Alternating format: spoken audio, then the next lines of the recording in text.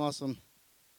This morning I have the privilege and the opportunity to introduce one of our pastoral interns that's been with Mount Zion for 6, 7, 8 months, 9 months, 6 months, okay? I was giving him a few more than he's been. It seems like it's been longer. I don't know. I feel like I've known him for a while. But this morning we will have the honor of hearing John Lee speak to us and preach the Word of God to us. We met John just through him walking through the doors one day and sitting back here and hanging out with Pastor Chris one day after church. And from that, discussions went to, we would like for you to be a part, and we would like to mentor you and hang out with you and get to know you. And since then, we've all become really good friends. John has great connections with our community through sports and different activities. He is very sound in the Word of God, and I think it'll be a blessing for everyone today to hear him speak. So, John, would you please come join us?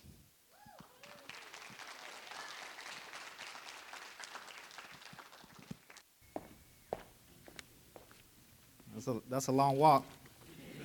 Man. This is a small podium. So there's something I've always wanted to do. Miss Sierra Glenn, could you please stand up? And could you take one step to the left? Now to the right. Could you sit down? See, before this is over, I've already moved one person. And I picked on her specifically because she told me not to. Your laughter brings my nervousness sky high. But this is how I cope. And I just want to say good morning. I'm so thankful to just be a part of this community. I'm so thankful just to be able to speak up here today. I never thought this day would come. And if you knew my story, you would know why. So before I continue, let us pray. Dear God, Lord, I thank you for this day. I thank you for this opportunity just to be here, Lord. I know people didn't have to be here. They could be anywhere today, God, but they chose to be here. Lord, I pray that you would bless them with your presence. Lord, if they've heard this message a million times, or this is their first time, I pray that it would fall afresh new. God, I pray that you would use me, God, as a mouthpiece for you, as a herald of the truth. God, that it would not be my words, but yours. I thank you, and in Jesus' name I pray. Amen. So, as you can see, the series that we're running is on family ties and how we as a community, as a church, can come together and work together as a family to build the kingdom of God. And so I've been tasked to teach about community outreach. And it's a subject that's definitely heavy on my heart. Because honestly, I wouldn't be here without it. Like what Pastor Russell said, I came here, honestly, as a hurt individual. As somebody who had been struggling with their past and the things that I've done and the sin that I carried. I didn't want to go to church. I had been out of church for maybe a year. And, of course, my mama, the person that told me I needed to dress up. And plus, TJ set the standard, like, way up here. Yeah. So I was like, let me Google up just, like, a random church in the area. And let me go to one where I can just sit in the pews and no one talk to me. I picked the wrong church, right? I sat back there, and Ms. Gail came up to me. Pastor Chris came up to me, and they would invest in my life. They would take me out of this place. It wasn't community outreach in the way that you would think, like some program or some coordinated event. It was them taking the time out of their day, out of the service, just to say, hey, how are you doing? Tell us about yourself. Oh, you went to a Bible college? Let's have lunch. And so I'm here. But before that, I wouldn't even be here without a level of intentionality and even more community outreach. You see, I don't think it's proper to talk to people and them not know you. So let me be vulnerable just for a little bit. I don't want to be too transparent. That's why I have this podium here. All right?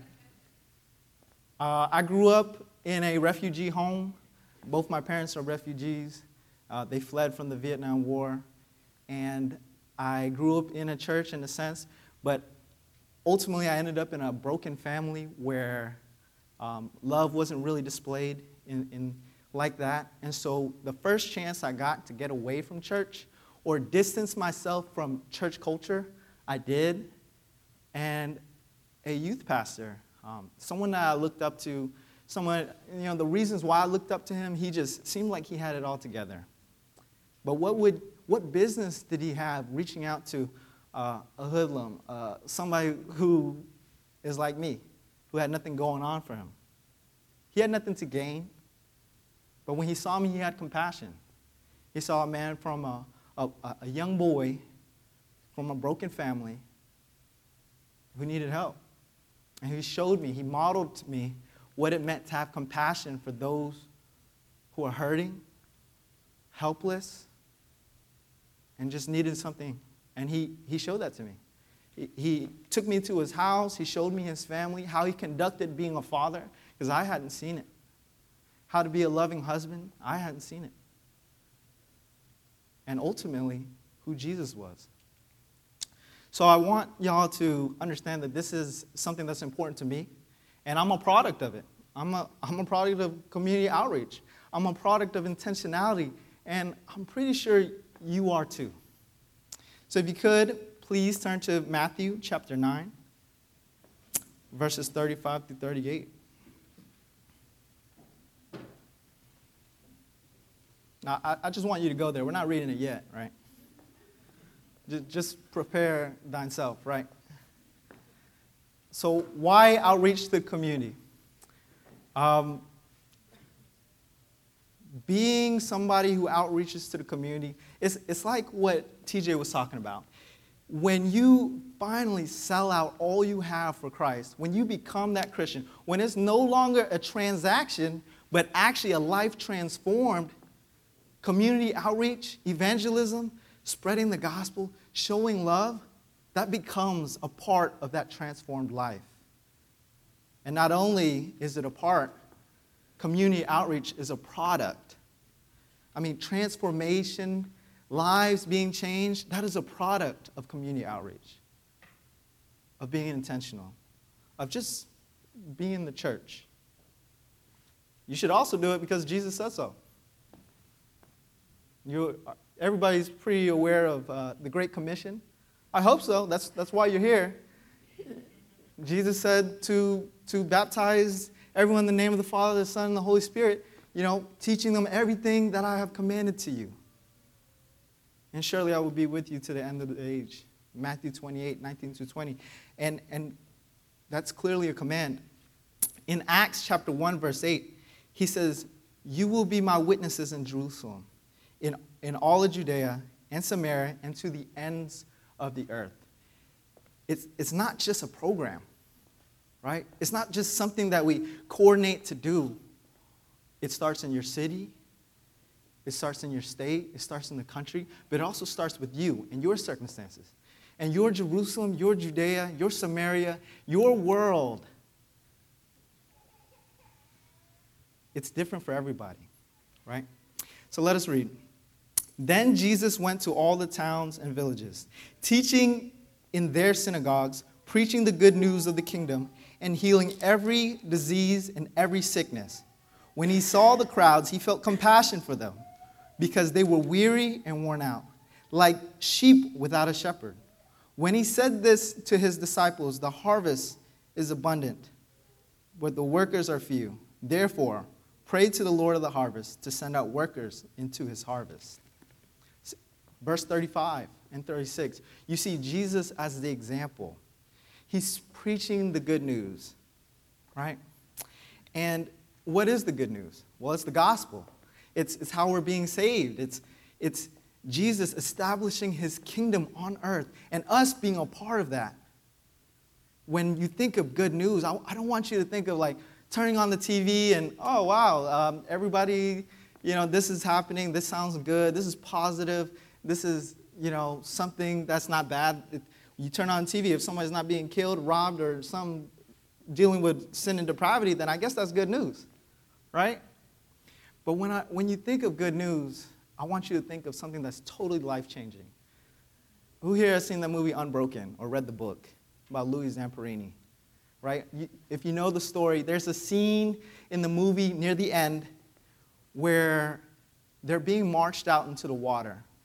You see, Louis Zamperini is a POW during World War II, and he gets captured by the Japanese. And while trapped in this prison, tortured daily, beaten daily, and treated like nothing, Louis Zamperini is marched into the water along with all the other POWs. And in their mind, they believe that this is their death. This is the end. But then when they look up, they see American warplanes with flyers being dropped down, saying that the war is over. The atomic bombs have been dropped. And so at that moment when they were about to die, good news falls from the sky. And you realize at that moment that this good news that Jesus is talking about is very similar. Knowing that though they had been imprisoned and sentenced to death, this news would change their lives forever. That nothing would ever be the same. And they realized that, and they knew that. That was good news. This is the good news that Jesus is bringing. Repent and believe, for the kingdom of God is what?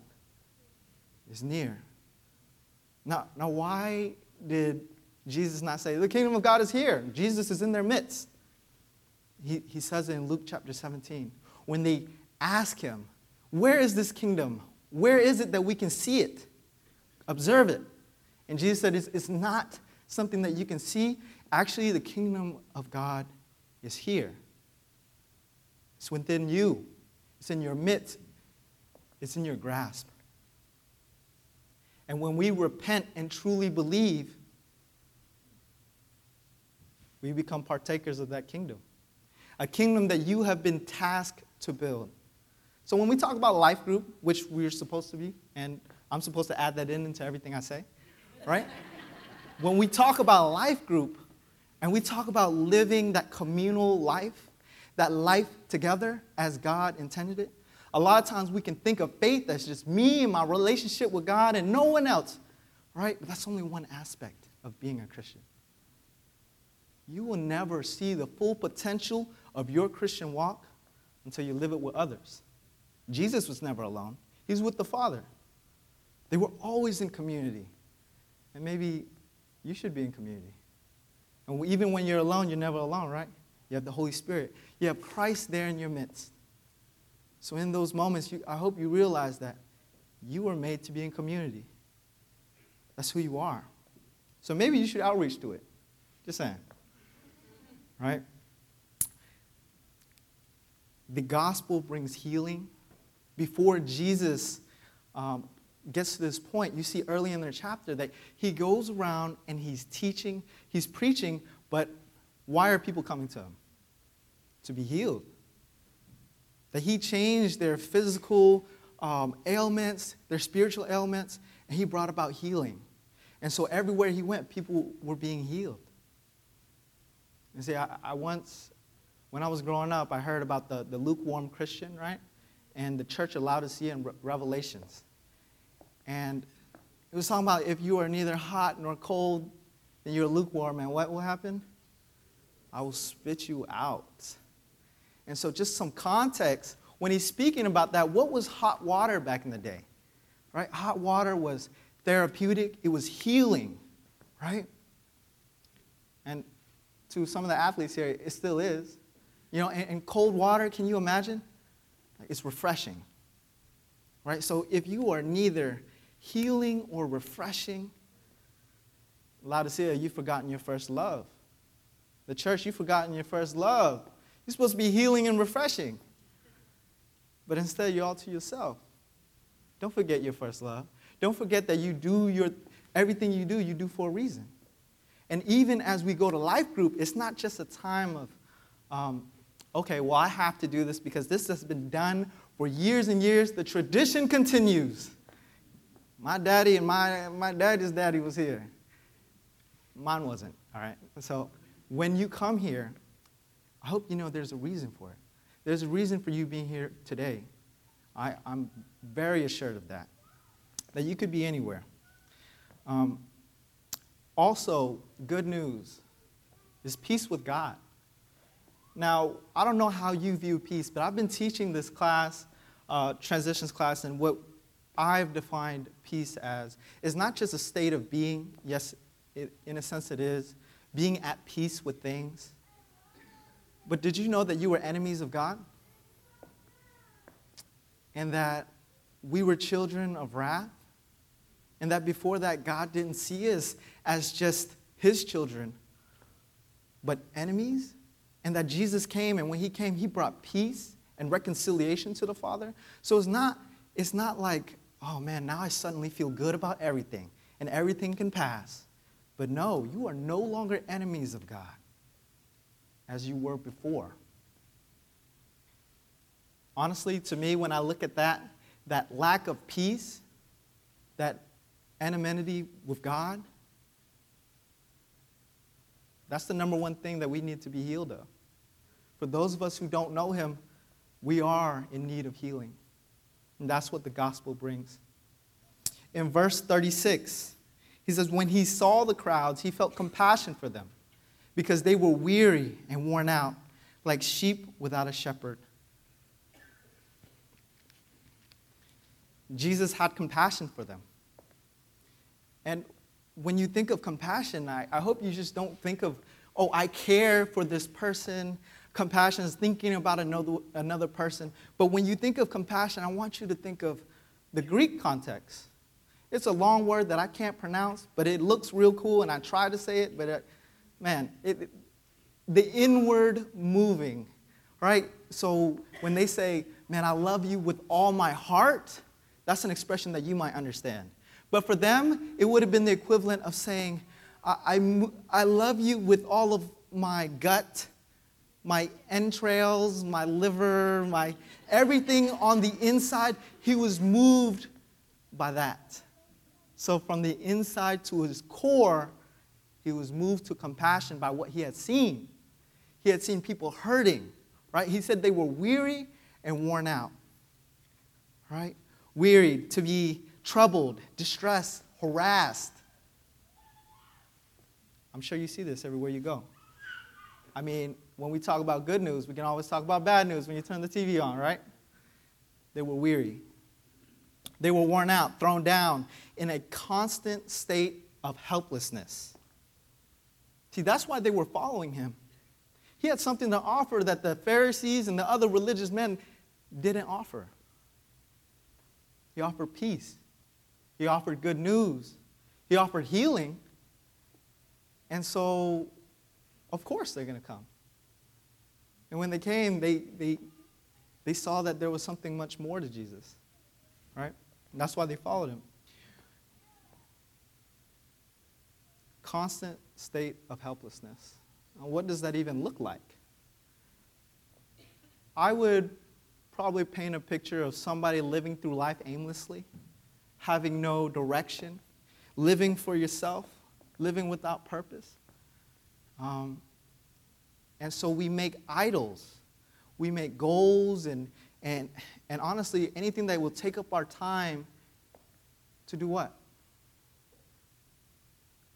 To fill us, to find purpose, so that we wouldn't just live aimlessly, right? But I'm telling you, as church, as people who know God, I'm advertising, right? Jesus is the answer to everything. If it looks like a squirrel and sounds like one, the answer is still Jesus in Sunday school, all right? No matter what, that's the case. And in this case, he is the answer. For those of us who are weary and worn out, Jesus is the answer.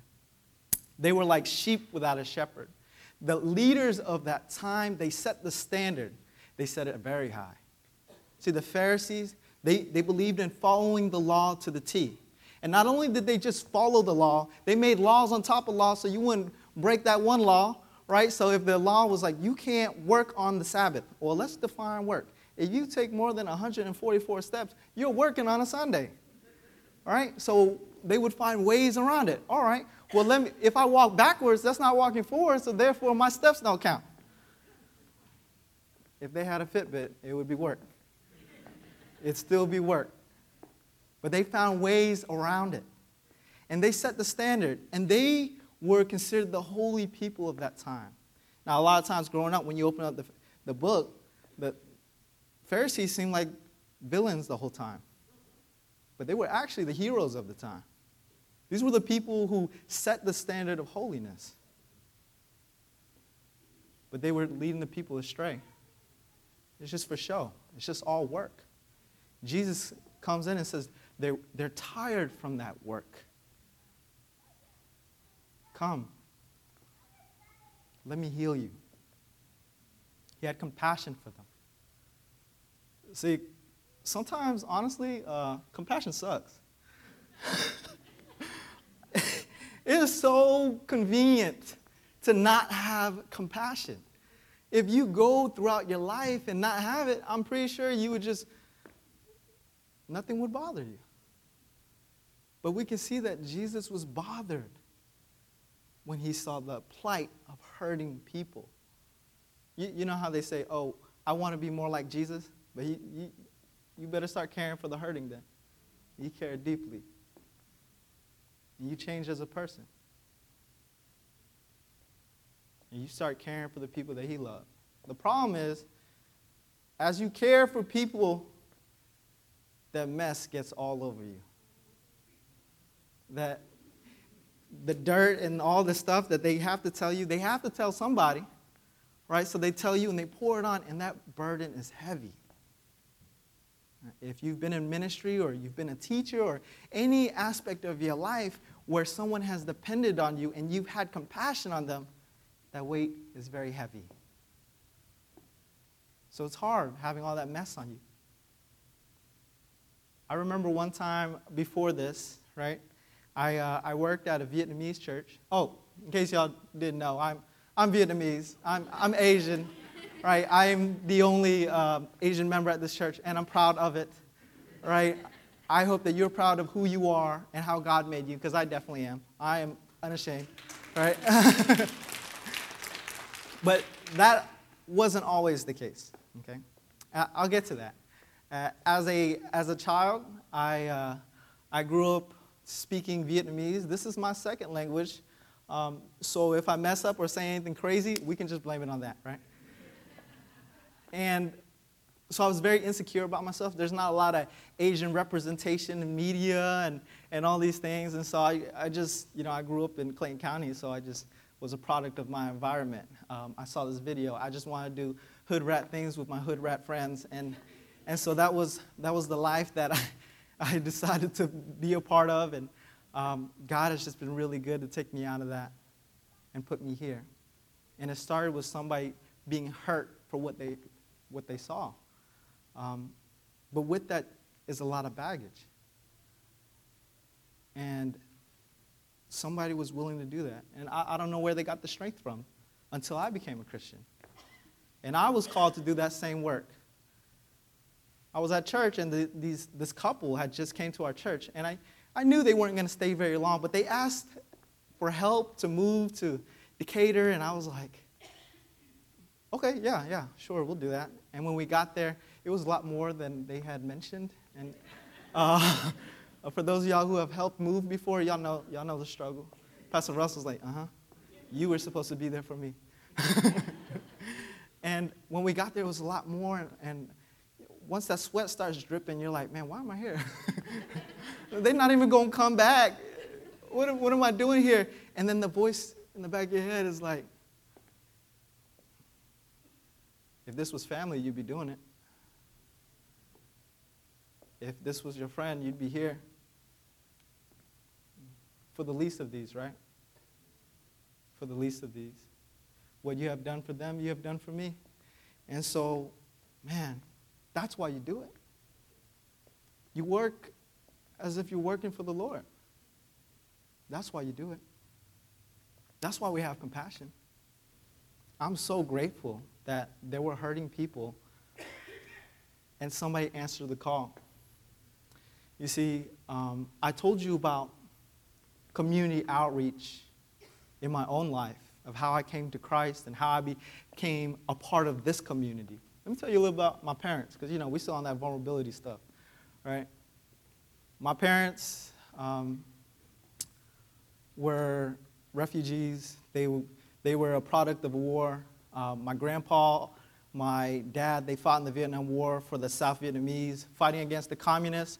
When the war ended, America took out their involvement after losing more than 58,000 people as casualties of war.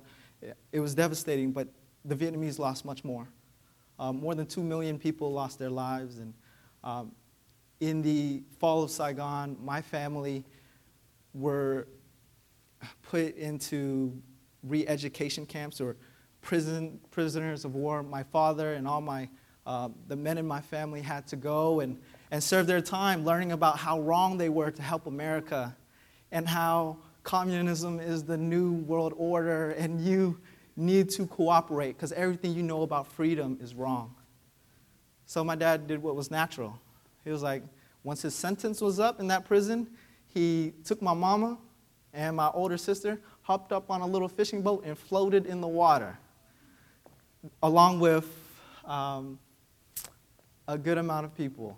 From 1973 or 1975 to the late 80s, people were hopping up on boats and trying to come to America, one way or another. 25% of those people didn't make it. And just to put it in perspective, my family was very lucky to have made it. When they made it to Guam, finally, some small church in Georgia was like, we feel for these people. We're hurting for these people. We should do something for these people. And so as a group, not as one person picking up the phone and saying, hey, John's dad, let me give you a home all the way in America. I don't know you or anything, but, I don't even know how you have a phone or anything, but a church was like, I see the hurt. I see the pain. We can do something about that. This is what Jesus would have wanted us to do. And so they sponsored my family to be here. And I ended up being Baptist that way. It's just how it is. And my family became a part of the church, the universal church. And so when I think of people having compassion, I think of the compassion that has been shown to me. And that people were moved from the very inwards of their body to help some people that they had no idea what they would bring, how they would bring it. They just knew that we were hurting.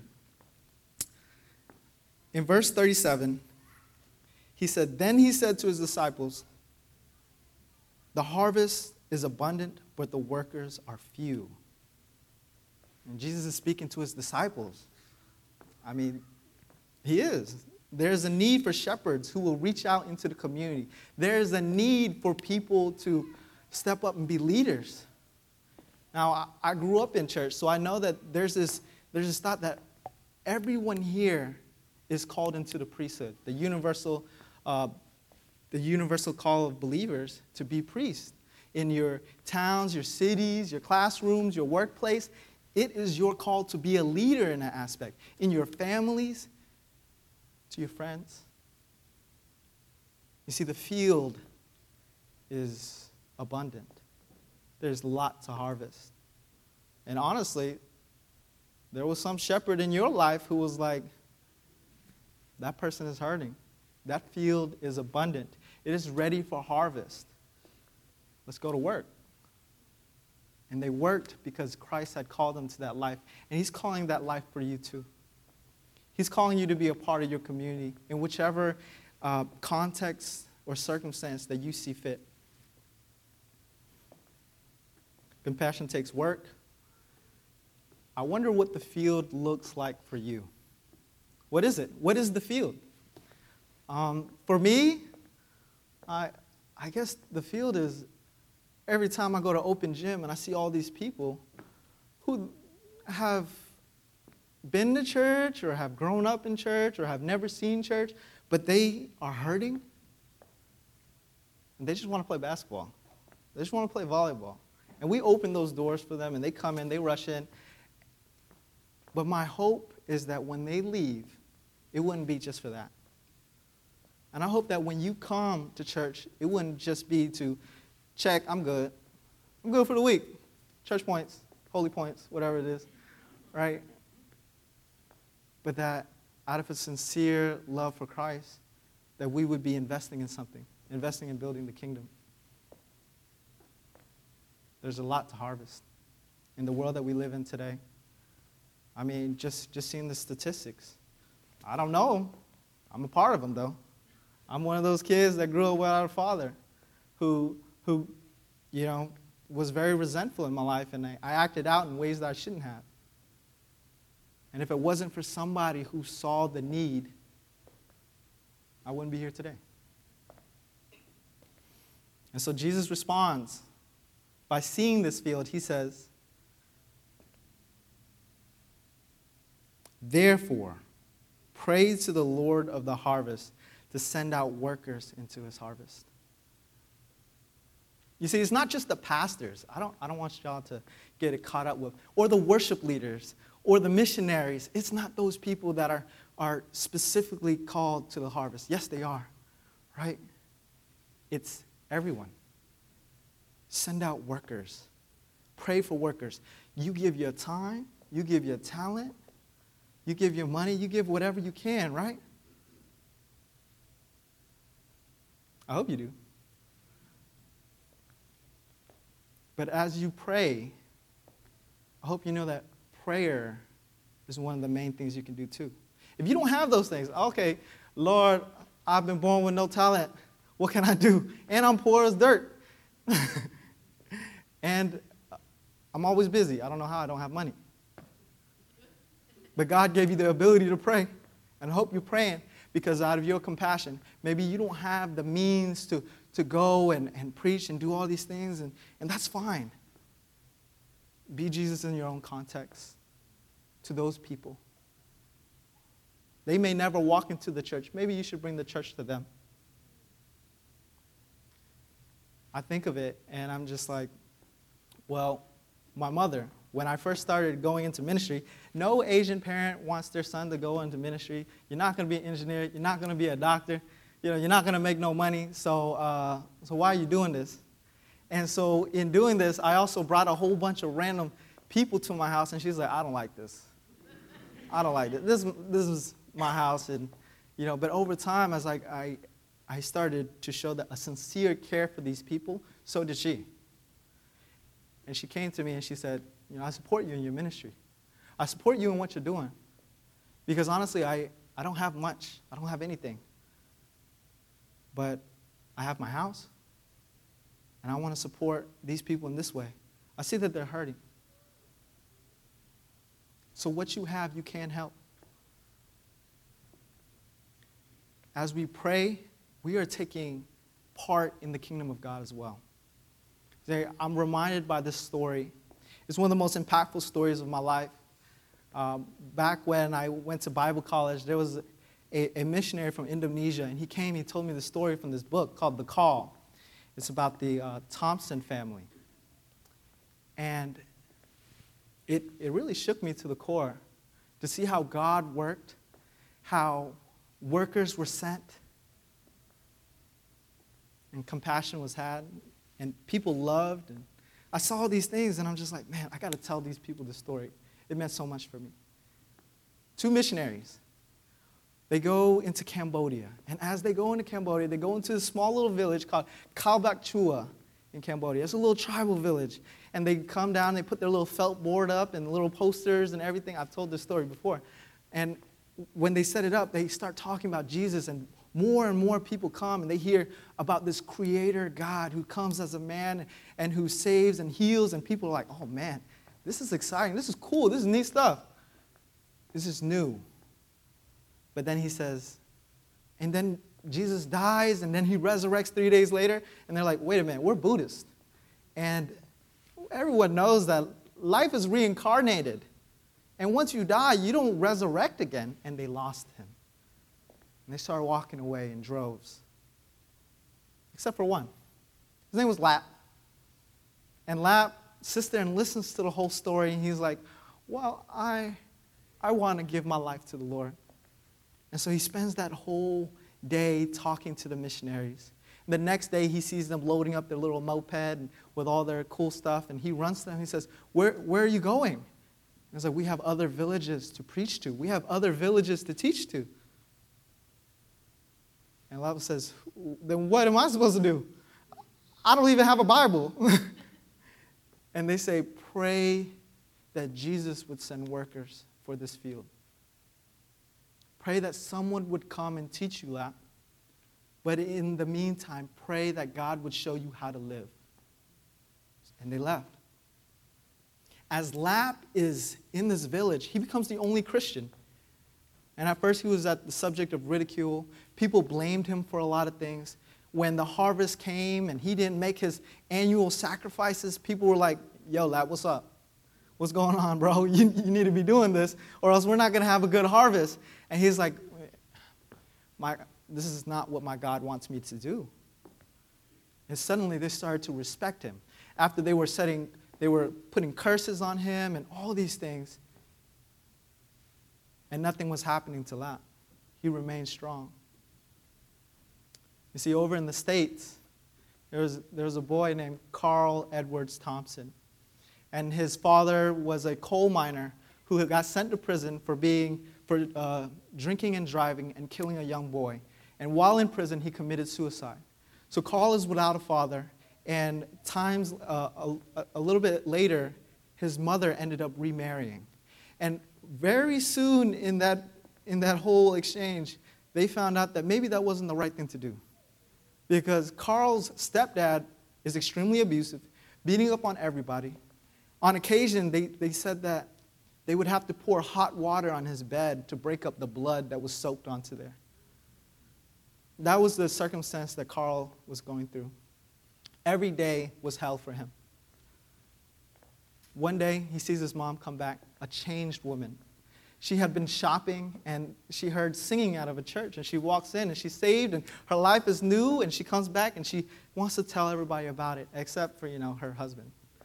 And she tells Carl, and the next week, Carl goes to church, and he gets saved, and he sees the community, and he sees the love, and he's like, man, I want to be a part of this. And it happens. He becomes a part of this. And he confronts his stepdad, and his stepdad pulls a gun out on him and says, get out and don't ever come back. And so Carl leaves, and of course he goes to the place that was home to him, that provided community for him, who outreached to him. Where do you go? He went back to that church. That church ended up raising him, gave him a home in the attic, and he lived there. And later on, he went to Nyack College in New York and became a missionary. He got married, and he felt like there was a need to go to Southeast Asia. These 18 years have passed. And he goes with his wife and his 2 little white children into this Cambodian village. And they were a commodity at this time. They were like, well, I had never seen this, except for that one time. But they go into this village, and it's this village called Kabuk Chua. And they walk in, and they set up their felt board and everything. And they start preaching. They start talking about Jesus. And in the midst of all that, you hear this voice, you've come for me. And who is it? It's Lap. Lap is right there. Lap is awaiting the word that he's been praying for 18 years, And those prayers were answered through Carl. And Carl pours into Lap, and Lap becomes the first senior pastor of that area, and lives were changed and everything. You see what prayer can do. You see what prayer did in Lap's life because of somebody who saw the need to reach out. Prayer does much. You see, prayer opens you up to what is the will of God? What does He want from me? What does He want to do? Of course, I can talk all day about prayer, but at the end of the day, I want y'all to start praying for something. 2 things. The first one is obvious, right? Pray for workers Pray for workers to come to the harvest, right? And the second thing is that you would pray that to know where God is working and that you would be a part of that. How can I be a part of where God is working, where you are working, Lord? How can I be a part of that? So pray. Pray for the workers. You see, the story of Carl sort of goes a little further than that. After that time period, they would end up in Hue City in Vietnam, where the massacre happened during the Tet Offensive in 1968. And Carl and his wife Ruth were murdered by the Viet Cong. And so they die. And then years later, the Khmer Rouge comes in and Lap dies. He's killed by the Khmer Rouge. So what's the significance of this? Well, if it wasn't for people like Carl and Ruth who came to Cambodia, who came to Vietnam and gave their lives out of compassion, my family would have never known the gospel either. They were the forerunners of the missionaries who came and poured into my people. Just a little community outreach. You know, that's all it is, right? So what does community outreach look like to us as a church? Open gym. You see the people come? They're coming to you. They could be anywhere. On a Sunday with nothing to do, let's play basketball at a church and get fed. Not only physically, but spiritually as well. We bring the word. We'd love for you to be a part of that. Bible study on Wednesdays, life group, shout out to Women on Mission. You know, they're doing their part. And we want to invite you to do something for God, to be a part of the kingdom. Now, where it gets a little deeper is family and you, your circumstance. What does your family look like? How can I become a servant, a worker in my family? How do I outreach to the community around me at home? And with you on an individual basis. So it goes deeper than that.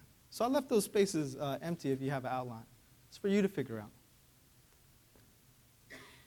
You are being invited to partake in something bigger than yourself, to be a kingdom builder. That when God created humanity, he said, I will create them in my image. That they are to subdue the earth. That they are to build my kingdom. That was the intent. That was the order. That was the call. And it hasn't changed. It just sounds different, right? Go forth and make disciples. Go forth from where? From Jerusalem, Judea, Samaria, and to the ends of the earth. See, it started small, right? In my own life, it was just some dude speaking truth in my life. It got bigger, my family, because some church was just like, we want to love on people. It got even bigger. It happened for an entire group of people because Lat prayed. Somebody's compassion brought you here. I don't know how far you have to trace that down. It could have been your parents. It could have been a friend, an invite or whatever. But even if that wasn't you and you just decided to come, it was out of the compassion of God that we're all here. I want to end on that note. Before that, would you bow your heads and close your eyes?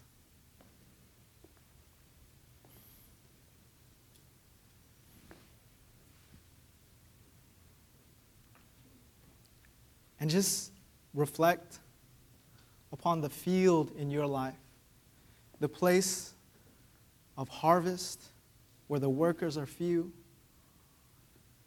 What I didn't tell you is that after Jesus says this to his disciples, Immediately in chapter 10, he summons all 12 and he sends them out to every town and every place they had been to heal and to cast out demons and to do the work of the kingdom.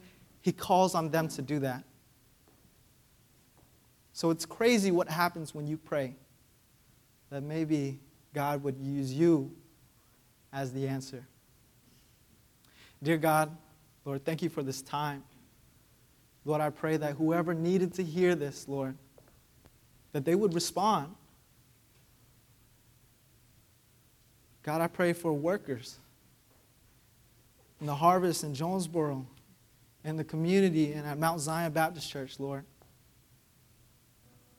God, I thank you for this time. And I just pray that many would come to know you through the actions of a community that cares, a community that has compassion for the people. Lord, we thank you. In Jesus' name I pray. Amen.